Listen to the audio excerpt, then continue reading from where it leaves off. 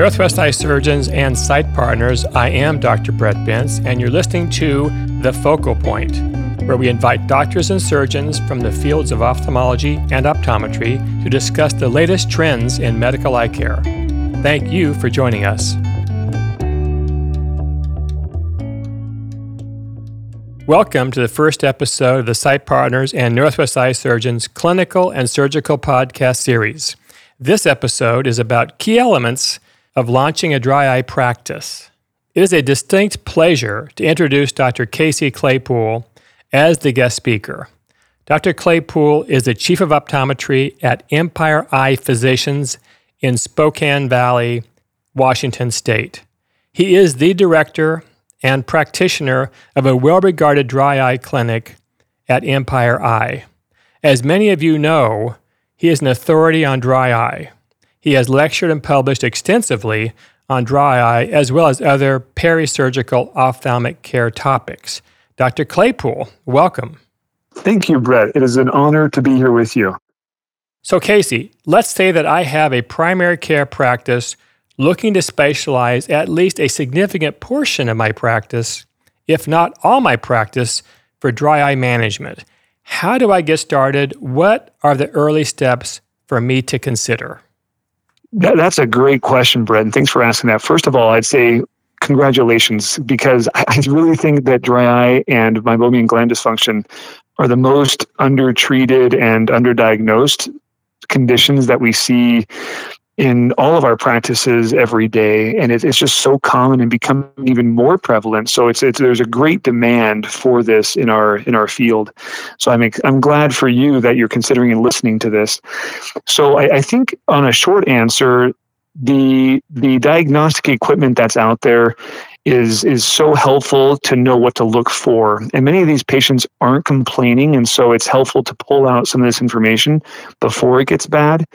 And then later, I'd like to cover some of the treatment options that we have out.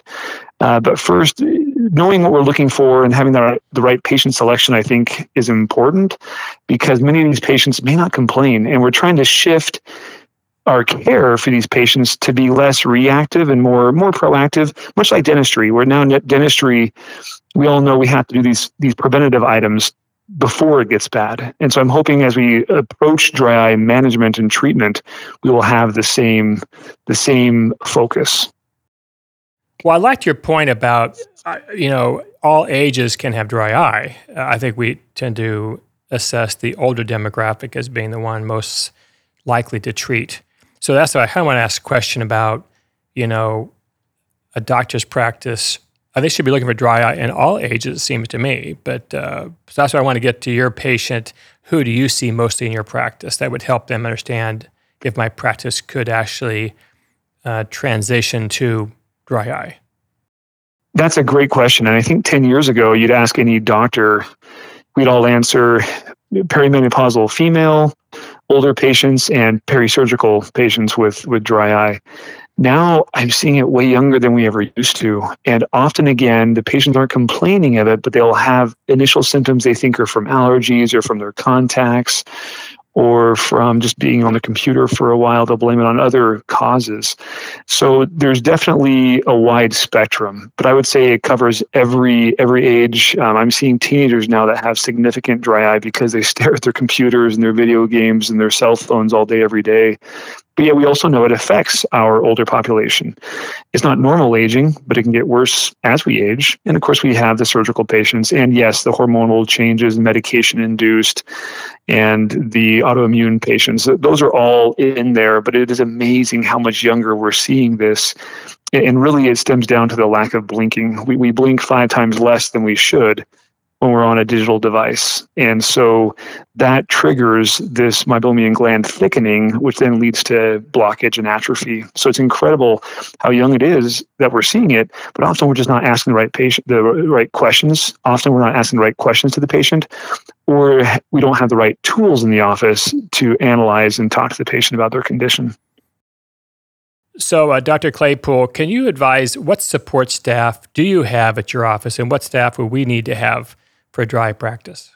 With staff, they are critical. As we know, with everything from the optical to a surgical environment, the staff can save us a lot of time because they can educate and prepare the patient for either a treatment or a optical package or contact lens training. So yes, we have staff that are specifically trained to help more with dry eye, whether it's treatment or diagnostic options.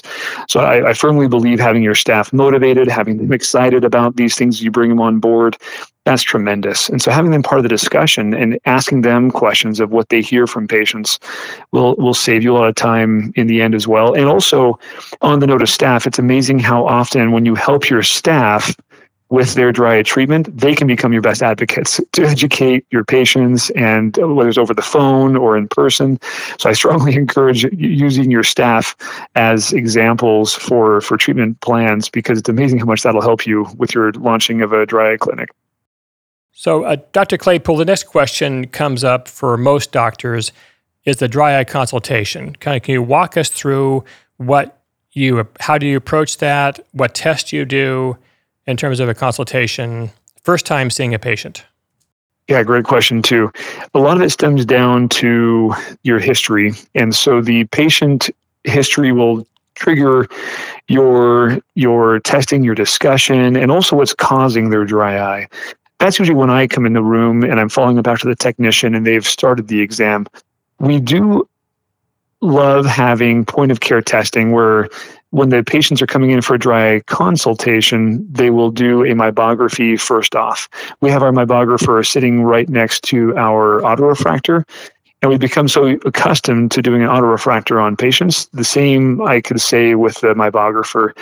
I could give a long discussion and point on this, but meibography, I believe, should be in every optometric medical practice eventually. Just like going to a dentist and having your teeth x-rayed, it's incredible what that will show us for gland structure. Later, I'll talk about function. So having meibography is key to educate the patients on their disease state. And that's something we just haven't had enough of or available in many offices still. We also utilize Inflammidry and TearLab. I do believe Inflammidry is very beneficial and has a kind of a low difficulty of entry for clinicians as well, where that can help you identify inflammatory dry eye. So my workup involves that. Then we have a questionnaire. We utilize the SPEED questionnaire, but there are other good questionnaires out there. And that also will help trigger discussion to know when it bothers the patient and how it bothers the patient for their symptoms. And we can track that each time they come in. So those are the initial things we do. And then again, to follow back on what I was saying earlier of history, there's several questions you can ask the patient about which eye bothers them more, whether it's morning or evening, after certain activities, that can really help guide your treatment plan, and also asking historical questions. For example, if they had surgery, but they also had contact lens intolerance prior to surgery, that also clues you into some possible MGD influences. And so that history is crucial of collecting that from the patient. During the exam, I will use that time to discuss with the patient the importance of their tear film, their function, and what it can do for their vision and their ocular health. During the exam also, I will be pushing on their eyelid using the meibomian gland evaluator to see what their function is of their meibomian glands. The function, of course, is different than their structure, much like an OCT versus visual fields. They could have very good structure on meibography, but very, very poor function on meibomian gland evaluation. Yes, I can use a thumb, but it's not reproducible. And there's some great studies showing how the MGE can help you in assessing dry eye and then therefore offer treatments. So I will have that discussion with the patient as I'm looking at their eyes. And so the lid, the lashes, the cornea, that's so helpful in analyzing the patient for the first time and in subsequent visits. So all that's part of that dry eye evaluation the first time. One last thing I'd like to mention is vital dyes are very helpful. So you can use lissamine green or fluorescein staining to assess, but many times you can see patterns without it. Now, lissamine green, you also cannot see staining on the conjunctiva. But fluorescein, with a well-trained eye, you'll see that on the cornea without it. But again, those vital dyes also can be helpful in your initial consultation. So, Casey, you talk about dry eye practice and the patients that present. Are there any other patients that we should be thinking about that may be also with the dry eye complaints? Yeah, I think some of the ones that we don't think about are the ones that are complaining of fluctuation with their glasses. It's their second or third remake, or if they have a multifocal implant or a multifocal contact lens, or even just regular contacts that they go from monthlies to 2-week lenses to dailies. You change the solution. Even glaucoma patients that have drop intolerance, all of those patients are low-hanging fruit as you're starting your dry eye practice to say, often I'm doing other treatments, but now as I'm launching into a dry eye practice with more technology, these can be excellent choices to choose from as you're starting to incorporate the treatments that we'll discuss in part 2, because many of those patients, it's their underlying MGD and or dry eye that's creating their fluctuation in vision, that's making them not like their glaucoma drops. It's incredible how much of a benefit we've seen for those patients. Dr. Claypool, thank you again for sharing your insights on this increasingly important topic with our aging patient base. We also thank our listeners for joining us for the podcast and for your recommendations for future topics.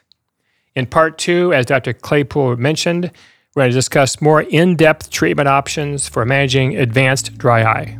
Thank you. That's this week's edition of The Focal Point. If you enjoyed today's podcast, please subscribe and tune in next week for another episode and update on medical eye care. I'm your host, Dr. Brett Bentz, and thank you for joining us.